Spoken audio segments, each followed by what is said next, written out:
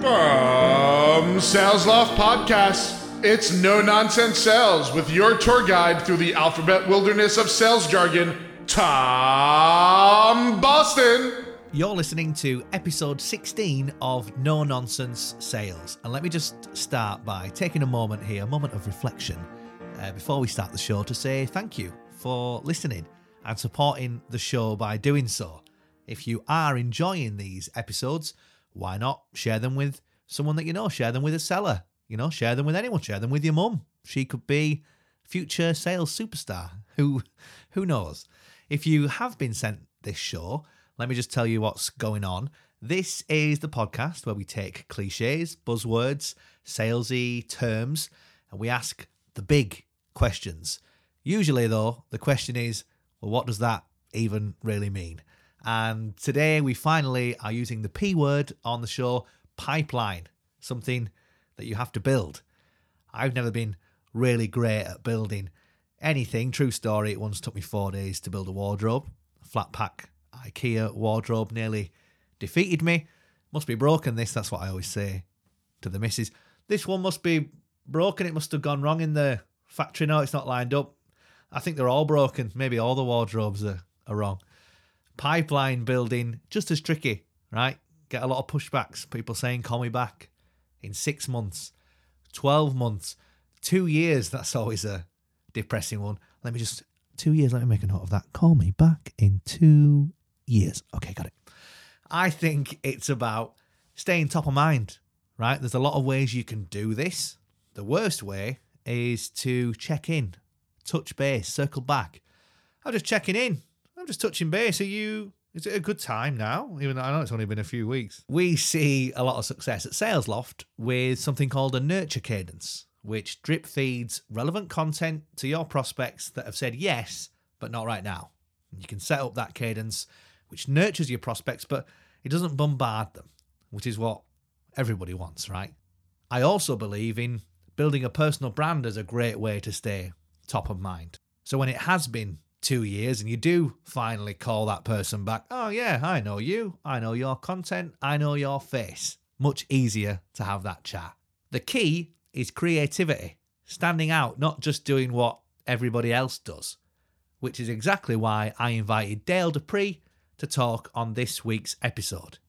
His mantra is sell more and suck less. He's the founder and now CSO at the Sales Rebellion, helping sales teams to rebel against typical results. Of course, I had to start by asking him exactly what it means to suck less in sales. Yeah, so like the whole concept of sucking is really what we should start with here. And so the word itself kind of sucks, right? So when someone is to say something to you like, you suck, kind of hurts, right? But sales is hard and it hurts constantly. And so for me, it's always been about this like very raw, very genuine perspective around what it really is that truly we're trying to do as salespeople, which is that we're not trying to suck. and that the identity of that is that it's not about like, oh, I made cold calls better, or I sent this really dope follow-up email subject line. It's about the experience that we give to people more so than it is like our own actions to not suck. It's about the perception of somebody else, because the only reason that somebody would say that you suck is because they think you suck in the first place. So this identity of saying, well, if we take the selfishness out of sales and we put selflessness in its place, we'll suck less because of the way that we're making other people feel. So even when somebody says no, it's the best no you ever got because it has something attached to it that's not just like, take me off your email list. It's like, hey, I normally don't respond to these emails because I hate salespeople, but I just wanted to commend you for your work. And there would be people out there, bro, I just want to say that, well, hear what I just said and go, but that's not a result. And I would say, damn those people and their kind of crappy, mediocre opinion. And that, like, that's exactly what you need is emotional responses and people like feeding into the experience you're giving, because you can turn that into anything you want from there forward. I like that a lot because if we talk about typical results, then often a typical result, as you said there, is to be completely ignored as a salesperson, right? Which is which is no result, right? That's completely zero. And that is the norm for a lot of people, right? To never hear back from a prospect. So yeah, I like the idea of trying to get to a place where actually we are getting responses, and they're not always going to be positive, because again, that's kind of sales life, right? But what does it look like for the people that you work with then, and what are they seeing on a day to day that is helping them to rebel, and how do they surprise and delight the people that they're reaching out to? Great question. So the way that we look at our rebellion is when it comes to the difference that we provide for the sales world, because we I do want to say this, that ultimately we do believe in a lot of the things that some of the popular folks talk about in regards to sales tactics or perspective. But ultimately, we think that most of it is played out and washed up, and that we need change inside of the sales board. So we look at everything through a creative lens. Number one. So when instead of saying, "Here's a routine to start your day," that you should, if you do every day for the next 60 months or whatever the slice is for the outcome, you'll be successful. Instead, we say, listen, it's going to take 6 years, first off, is what we tell people, to become the best that you clearly could become. And so the moments matter, yes, but ultimately for the next 6 years, do you want to be doing the same thing over and over again? Because that's the definition of insanity. So we start with this lens of creativity. We look at it through the perspective of the long term, and we say, how do we make every moment fun for you? And fun is something that, see, a lot of people think of that word and they think, okay, fun is like goofing off and not working, and that's dumb, and that's simple mindedness. Fun is enjoying your life. Fun is a hard work ethic because you like it, and the outcomes that it comes with. The Like, I'm probably the only person that will ever say this on your podcast openly, and I hope a lot of people hear this too, so they can talk smack to me. The whole James Clear Atomic Habits thing, like, great guy, great book. People in my company that like live by that book, as a matter of fact. But this whole idea of that you have to do the boring stuff to be successful, like, God, I hate that mindset. I freaking hate that. I think that that's dumb. I think that what you should be saying is like, wait, why do you find it boring? Like, why do you find what most would say is mundane or basic as boring if it leads to ultimately these epic outcomes? Now, sure, if it's like, well, I have to fill this spreadsheet out, right? Well, that's fine, but like, fill the spreadsheet out listening to like nothing but disco music the entire time, like from a generation that you never have experienced, and like turn all the lights off and get naked while you fill out the spreadsheet. I mean, like, literally, guys, I'll come up with an answer for anything you tell me is boring and help you to see it through a creative, fun, long-term lens. And that's what the rebellion is all about.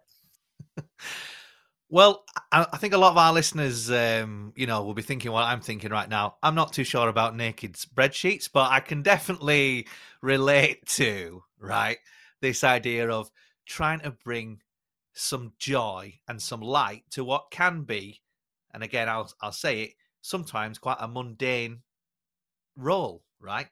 It feels like it might never end, and sales does never end, right? Those targets are constantly being refreshed, and I'm definitely a champion of trying to find exciting ways to make things that might be boring are much less boring. Now, something that a lot of people might think is slightly boring and is quite tedious is this idea of building pipeline, which is very cleverly linked there. You can see, Dale, the exact thing that we're talking about today. So, first off, how can you make that not be a boring task? And secondly, how important is it to actually build a strong pipeline as a seller? And so I think you said it best a hot minute ago. You said that sales is never ending. I literally believe that sales is the never ending story. And the more that we look at it from that lens, the more we can either sit back and say, okay, cool, so I'll just accept that this is the way it is, or I'll rebel and live it in my own way. And so there's a couple theories that I created a long time ago, one of being the sales wanderer. So I looked at something like a territory as a community. And so my pipeline wasn't a territory or a, rusted, leaking, crappy pipe, sitting in my office, right? Instead, it was this place of wonder that I could wander in. And the thought being, Well, if it's a community and ultimately it's a place that I can go and wander, then I'm now an adventurer. I am now exploring. I am now challenging myself. I am now taking risks. I am now getting uncomfortable. I am now making Dale better at the end of the day. And so I created formulas around that big picture, I should say, thought process that helped me to create micros in that same from that same perspective. But so like where most people would say, all right, I'm going to send 60 new people. I'm going to stick into my sequence this week and start prospecting them. And they hit go on something automated. Like for me, I would like literally go down the list of people one at a time. And I would say, like, what do I know about these people and why would they care about me putting them in a sequence in the first place? And me showing up at their office, showing up over their phone, showing up over their email, whatever the case. And by trying to attach purpose essentially to people, I started to recognize that the thing that I said earlier, this essence of community and not territory, was like a literal thing that I started to realize there was a better way to calculate the success of a pipeline and build that success as well too. So for example, I would take, or when I had a short running pipeline, so like let's just say I usually had about 50 to 60 active deals working at a time when I was a copier sales rep. If I felt like I was getting short, like let's say I was down to 40, I would, instead of saying I need 20 more because that's my standard, I would say I'm going to go and see 5 new people this week. And I'm going to try to get 4 of them to tell me to my face that they will never buy from me, and I'm going to try to get one of them to tell me I might have an interest in 4 years from now. Right. That was my abundance theory coming to play. And so I would say, well, cool. So I have to get a response. Like I can't just send an email and cross my fingers. Like I have to get a response. So I'd show up as an example for one of the crazy things I've done in my career with like balloons that said congratulations all over them. And I'd have a note that said, like, you just entered into my pipeline. How excited are you? And people would lose their mind over some of the stuff that I would do. And so imagine that I'd go back to those 5 people if I didn't meet them the day of. Okay. And that happened a lot for me. I'd go back to those people and instead of going, hey, did you get my balloons? I would send them a little air pump to blow more up and be like, clearly there wasn't enough. And so here are some more. And eventually someone would just say, stop, I'm interested, but I don't have anything, open or available in regards to the need that you fix for a couple of years. Can you keep in touch with me? Like those were the types of standardized responses I got. And in my industry, bro, this is the standardized response. Not interested. Stop calling me. Go away. We don't have a copier when there's one sitting right behind the desk, right?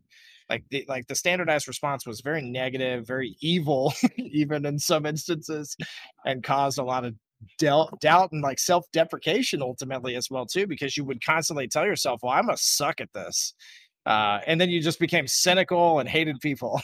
But my experiences were so much different, and so pipeline building for me was always an adventure, and it was a lot of fun. Well, I think that idea of giving prospects a unique experience, I absolutely love that.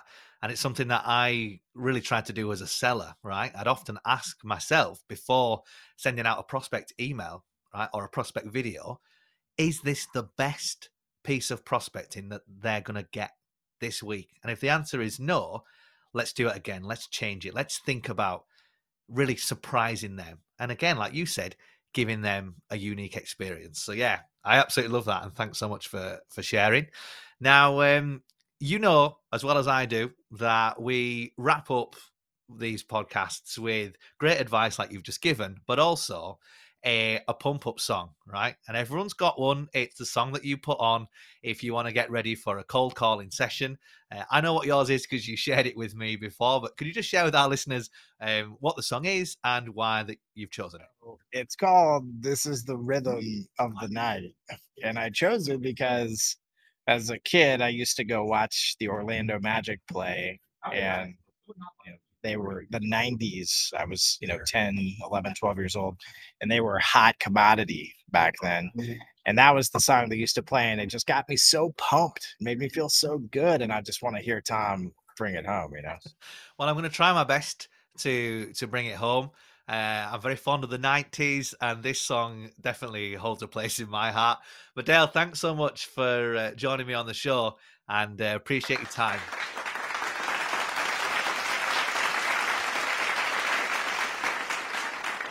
Thank you so much. So kind. So kind. We're taking it back to the 90s now with a truly unique version of Rhythm of the Night. Oh, this is the rhythm of the night. The night. Oh, yeah. The rhythm of my life. This is the rhythm of my life. If you are new to the show and you thought, what on earth was that? That's how we end each episode, but you can hear the full track sang in tune on Spotify. Just search No Nonsense Sales. There's a playlist of that song and all the songs featured in this season. But don't forget to subscribe while you're on Spotify to the No Nonsense Sales podcast, or you can use your favourite podcast player, or just visit salesloft.com/podcast.